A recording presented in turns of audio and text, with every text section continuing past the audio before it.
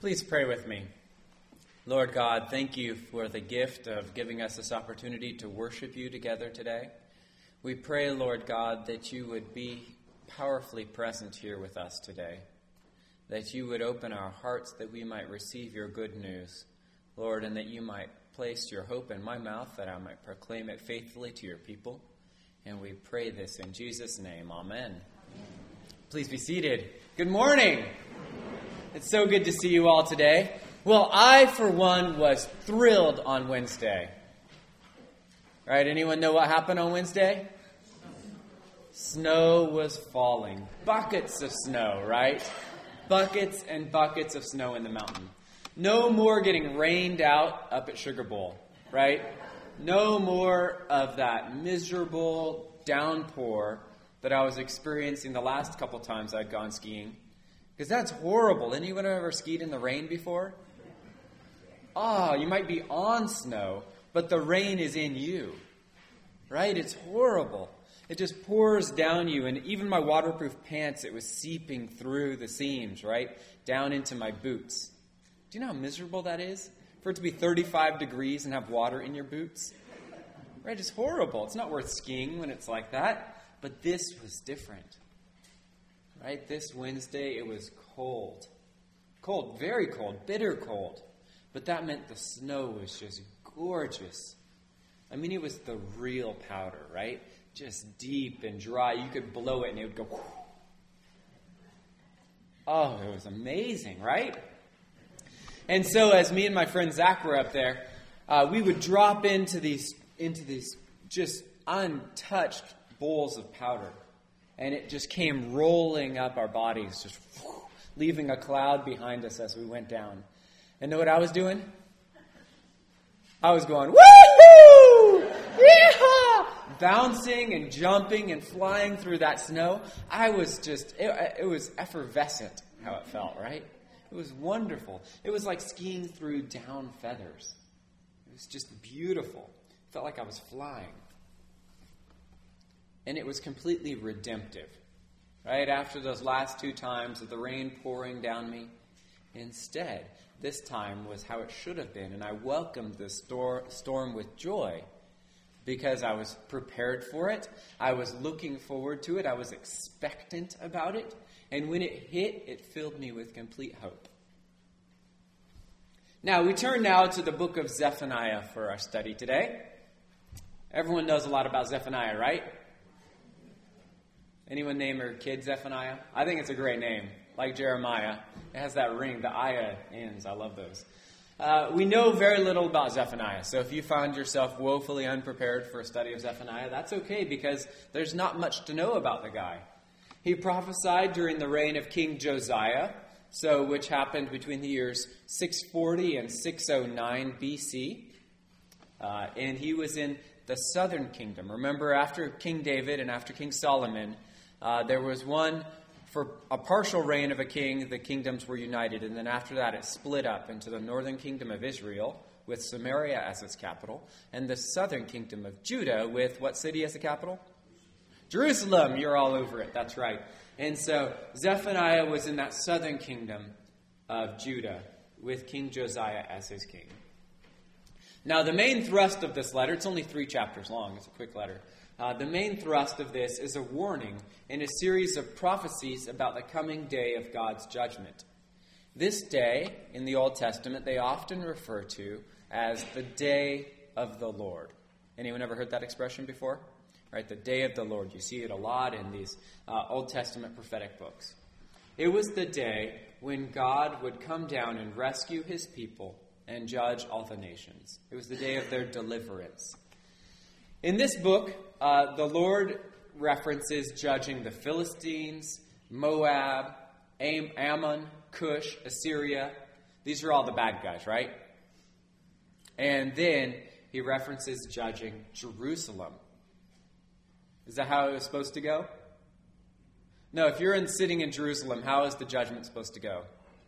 Who's supposed to get judged? Everybody else, right? You're sitting in your place and you think, no, everybody else should get the judgment. We'll be right here and watch. Pop some popcorn, light a fire maybe, watch them get judged, and then sit here and enjoy our couch on this nice chilly evening. No, but that's not how it was, right? I mean, you can imagine the people in Jerusalem being startled when they hear that they are among the people who God will judge. And this was startling because God was supposed to come and deliver them, to set them free from the oppression of their enemies, to get the bad guys, liberate them who they thought were the good guys. Why were they then going to be judged just like all the other nations? Well, the reason is because they'd become just like all the other nations, right? If it looks like, they looked just like those other nations. They looked like the Philistines, Moab, Ammon, Cush, and Assyria. They worshiped the same gods. They followed the same religious festivals as them. They did all the same stuff. They didn't look any different than them.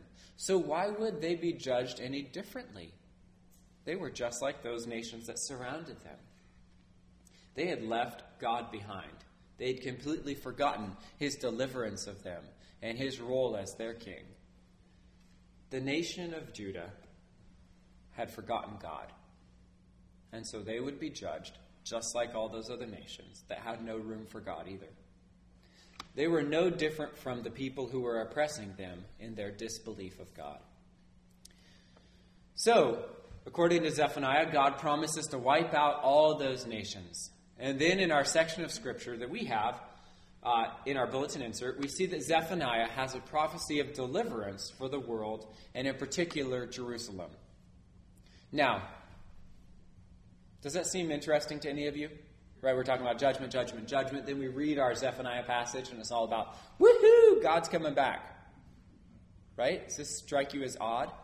Because the verses immediately following our passage are talking about this judgment, talking about that God is going to come back and judge everybody. Somehow, there's a change from the fear of judgment to joy at the approaching of the Lord. And that is a big change, don't you think? Right? That's a biggie.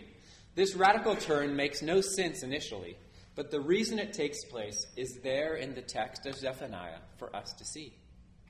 The third sentence of our reading says, "The Lord has taken away the judgments against you. He has turned away your enemies." Why will God do this? Why will he go from wiping them out to the people to becoming then people receiving God with joy? Well, what we get from Zephaniah is that the King of Israel, the Lord, is in your midst. According to Zephaniah, the Lord God is there in the midst of his people, and their judgments are taken away, and their enemies are turned away. Does this story sound familiar to any of you? The king being in the midst of his people, and judgment and condemnation being taken from them? Come on, it's our story. You know this one. So who is that king, the Lord, who would be in the midst of their people? Anyone know his name? Jesus, that's right. The true king, King of kings and Lord of lords. And who takes away their judgments from them and from us? Jesus, that's right. And who turns our enemies away from us? Jesus, that's right. I want to hear some more Jesus. Okay, all right, good. I want you all to be sure about this, right?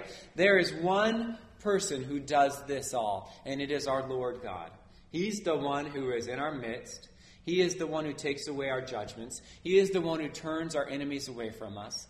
He is the one who has done it all for us. And how did he do this? What event took place in which he conquered all death forever? Dying on the cross, exactly. All right, those are the easy ones, right? Those are the hanging curveballs. Those are the easy questions. I got a tough one for you now, right? Okay, so if God did all this stuff, what role did the people of Israel play in their own deliverance? What was it? I want to hear it louder. Nothing.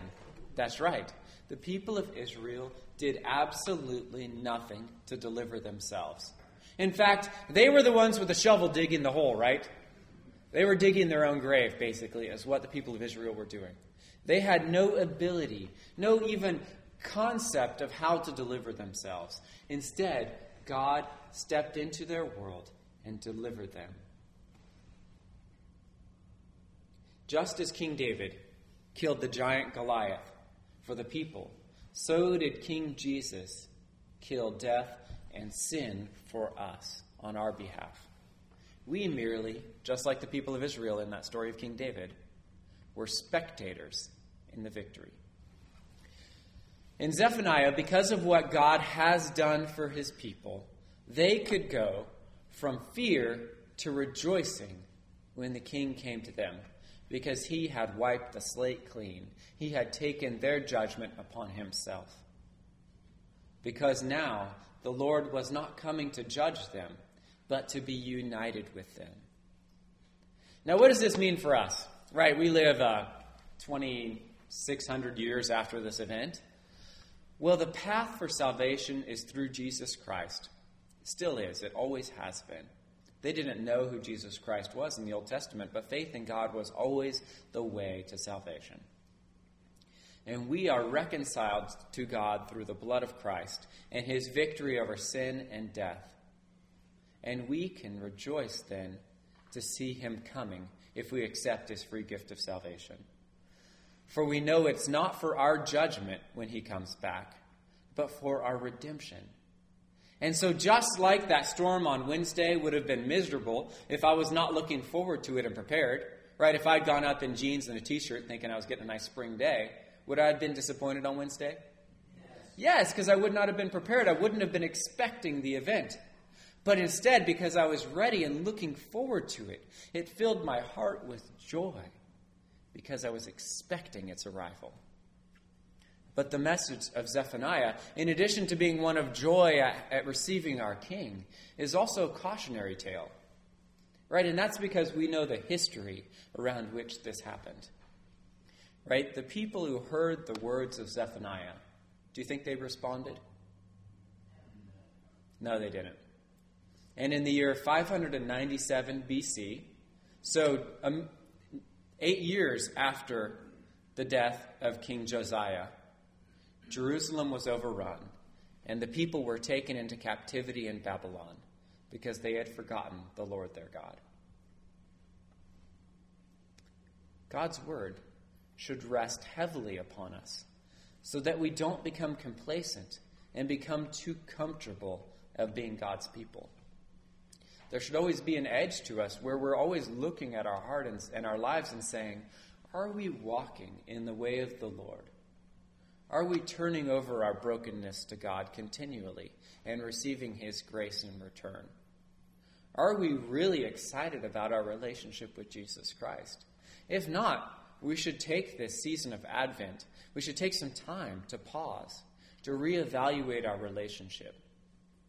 Because we don't want to be like Israel, who lost track of God and received judgment. Instead, we want to be faithfully awaiting his coming, ready for him, so that when he comes on the clouds, we will with joy receive our King, the one who we have always waited for, and the one we have always longed for, because he is worth receiving with joy. He is worth investing this effort right now in. And it will pay off immense dividends in the future if we do. So may we be people who prepare our hearts to receive our King. Let's pray. Lord God, thank you for the words of Zephaniah. Thank you for making him a faithful prophet to you. Lord, and we pray that you would give us soft hearts that we might receive your word and that it might seep down deep inside of us. Lord, shine your light into the darkness in our souls, Lord, that we might be redeemed. Help us, Lord, to not be complacent, to not get comfortable, Lord, with our relationship with you, but rather to always be seeking to deepen it and to encourage it, Lord, and for greater strength and joy in you. And we pray this in Jesus' name. Amen.